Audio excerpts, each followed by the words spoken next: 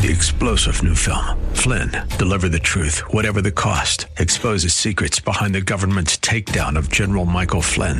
Flynn knew what the intel world had been up to. He ordered the first audit of the use of contractors. This set off alarm bells. He told the truth. He was the most dangerous person for Donald Trump to hire. They had to get rid of Flynn. Flynn, deliver the truth, whatever the cost. Available now. Watch it today. Go to salemnow.com. salemnow.com. When it comes to the worship of God, we have one of the sweetest moments as believers in Christ to worship Him in a very intimate way. It's called the Lord's Table, communion. Welcome to Study Verse by Verse with Pastor Leighton Sheely. Today, as the church celebrates communion, it also, in our work through 1 Corinthians, lands squarely on chapter 11. And it's there the Apostle Paul deals with communion. So they kind of go hand in hand today, and that's what we'll do, at least through the first half of this week. Spend some time taking a look at the Lord's Supper through 1 Corinthians chapter 11. Join us and be encouraged as we understand just exactly what it is we do when we celebrate the Lord's table or communion. Here's Pastor Leighton Sheely with today's Study Verse by Verse. Acts 2:42 describes four trademarks of the early church. One, there was an obedience to the teaching of the apostles. By the way, the teaching of the apostles has been passed on to us through the New Testament books. Secondly, fellowship. They enjoyed each other's company and they practiced hospitality. Third, prayer. And then fourth, the breaking of bread or partaking of communion. And these practices were not limited to one day a week, but were practiced on a daily basis. In fact, some scholars believe that communion was celebrated at every meal. Now, Christ Jesus instituted the ordinances of communion and baptism. With regard to baptism, Jesus commanded his disciples to go, therefore, and make disciples of all nations, baptizing them in the name of the Father, the Son, and the Holy Spirit. During his last Passover meal in the upper room, Jesus initiated communion, or the Lord's Supper as it has come to be known, telling his disciples to continue as an ordinance in remembrance of him. On the night that he was betrayed, Jesus and his disciples had gathered together to celebrate the Passover. Now, the Passover was an annual observance of the Jewish people commemorating the miracle of God's deliverance from slavery and death in the land of Egypt. In order to show his great power and might, God sent a series of plagues across Egypt, which at that time was the greatest empire on the face of the earth, culminating in the sending of the death angel to slay the firstborn of every household. However, God protected his people from judgment by instructing them to smear the blood of a Passover lamb on their doorposts and lintels. The story is told to us in Exodus chapter 12. The Lord said to Moses and Aaron in Egypt, "This month is to be for you the first month of your year. Tell the whole community of Israel that on the 10th day of this month, each man is to take a lamb for his family, one for each household. If any household is too small for a whole lamb, they must share one with their nearest neighbor, having taken into account the number of people there are. You are to determine the amount of lamb needed in accordance with what each person will eat. The animals you choose must be year-old males without defect, a male without defect. And you may take them from the sheep or the goats. Take care of them until the 14th day of the month, when all the people of the community of Israel must slaughter them at twilight. Then they're to take some of the blood and put it on the sides and tops of the door frames of the houses where they will eat the lambs. The same night they are to eat the meat roasted over the fire, along with bitter herbs and bread made without yeast. Do not eat the meat raw or cooked in water, but roast it over the fire, head, legs, and inner parts. Do not leave any of it until morning. If some is left till morning, you must burn it. And this is how you are to eat it: with your cloak tucked into your belt, your sandals on your feet, and your staff in your hand. You're to eat the Passover meal as though you are ready to travel. Eat it in haste. It is the Lord's Passover. On that same night I will pass through Egypt, and I will strike down every firstborn, both men and animals, and I will bring judgment on all the gods of Egypt. If you were to look at the 10 plagues of Egypt, you would find that each one corresponds with one of the gods that were worshipped in Egypt. I am the Lord. The blood will be a sign for you on the houses where you are. And when I see the blood, I will pass over you. No destructive plague will touch you when I strike Egypt. The name of the meal was the Passover, because judgment would pass over those who were protected by the blood of the Passover lamb. Jesus transformed the Passover into a meal that commemorated an even greater, infinitely greater deliverance. Instead of being delivered from a land of slavery, suffering, and death, through Jesus, the perfect Lamb of God, God's people have been delivered from a place of slavery to sin, suffering in hell, and eternal separation from God, who is the source of life. Let's begin with verse 17. 1 Corinthians chapter 11, verse 17.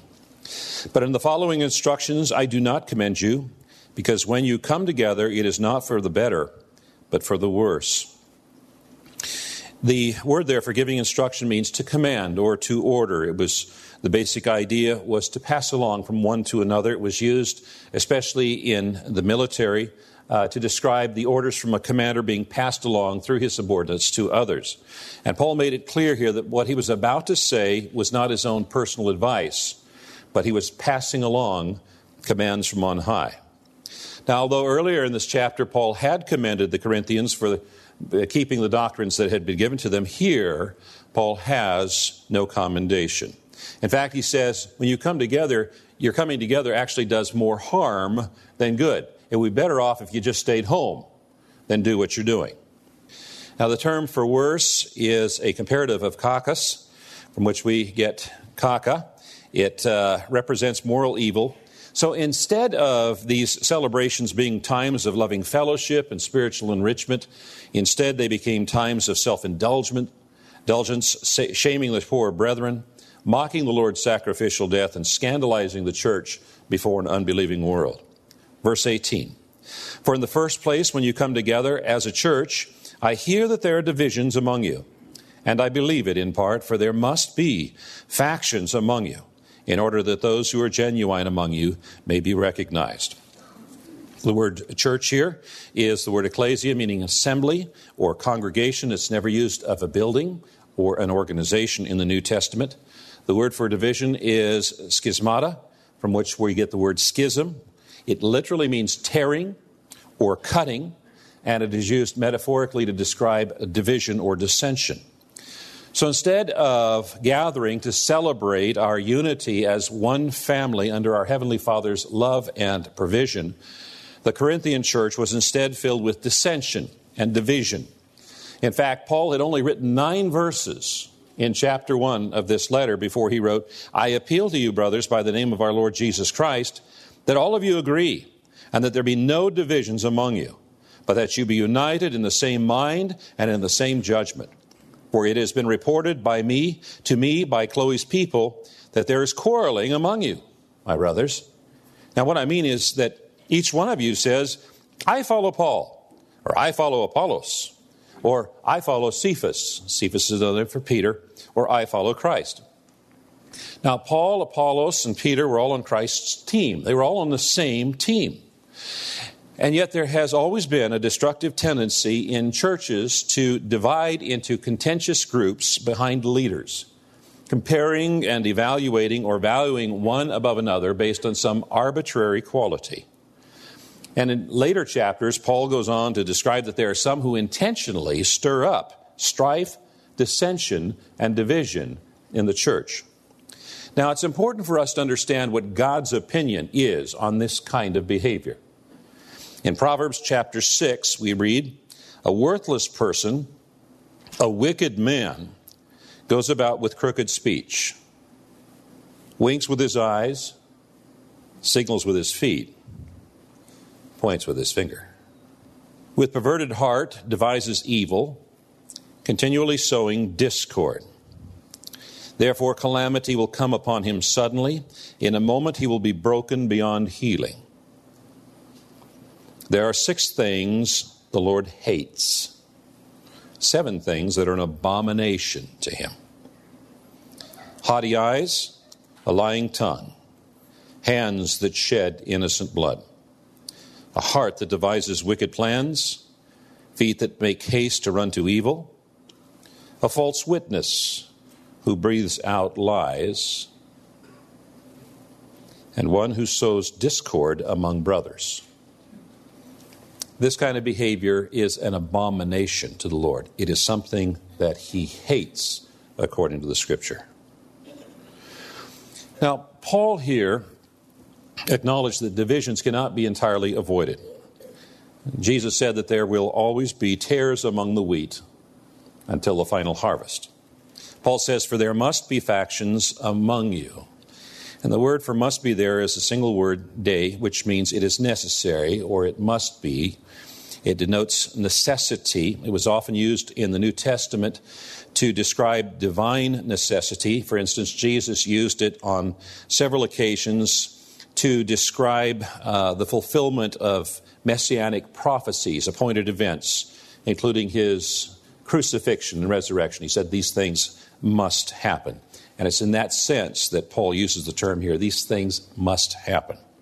Now, even though it might seem contrary to our logic, the paradox is that it is necessary for there to be factions in the church in order that those who are approved might become evident among you.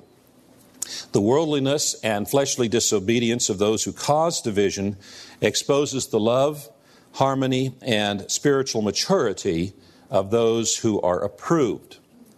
The word approved, dokimos, refers to that which is passed a test. It was used to describe metal that had been put through the fire and proved to be pure. And it is the fire and the heat of contention and conflict that produces a test. Church division, as ungodly and sinful as it is nevertheless used by the Lord to prove the worth and worthiness of his saints. Evil helps manifest good. Trouble in the church creates a situation where true spiritual strength, wisdom, and leadership can be manifested. Great leaders are exposed through difficult circumstances. Well, we are exploring communion as recorded for us by the Apostle Paul in 1 Corinthians 11. Today we've been laying our foundation on this important topic by taking a look at the dynamics of the church and why communion is so important in light of it.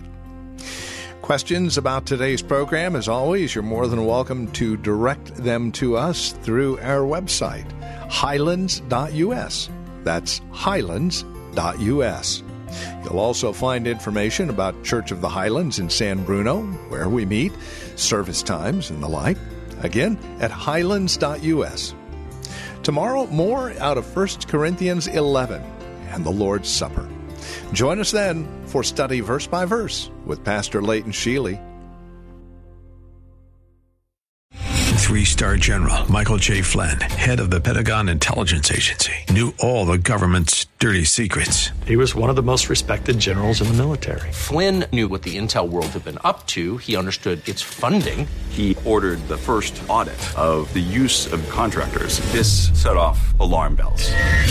The explosive new documentary, Flynn, Deliver the Truth, Whatever the Cost, uncovers the facts behind this scandal. Flynn told the truth. He was the most dangerous person for Donald Trump to hire. I find out the worst enemy that I'm going to face in my life is right here in America. They took my assessment and they wanted me to change it. And I was like, I'm not changing it. They had to get rid of Flynn.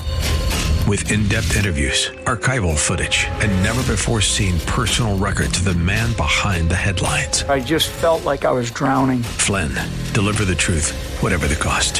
Available now. Watch it today. Go to salemnow.com. salemnow.com.